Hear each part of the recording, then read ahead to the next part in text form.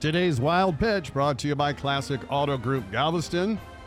Despite the many luxuries we've heard players have in the NBA bubble, some basics are hard to come by, like coffee. So Miami Heat star Jimmy Butler ordered a French press and is selling a variety of caffeinated beverages to NBA players, and it isn't cheap. $20 a cup. Small, medium, and large. All of it's $20 a cup. I might bump it up to $30 a cup. Just depends. People here can afford it, so ain't nobody complaining. Yeah, and he's not accepting credit either. He has a sign that says no IOUs. And I get that, because a team gets eliminated, he'll never see his money. That's today's Wild Pitch.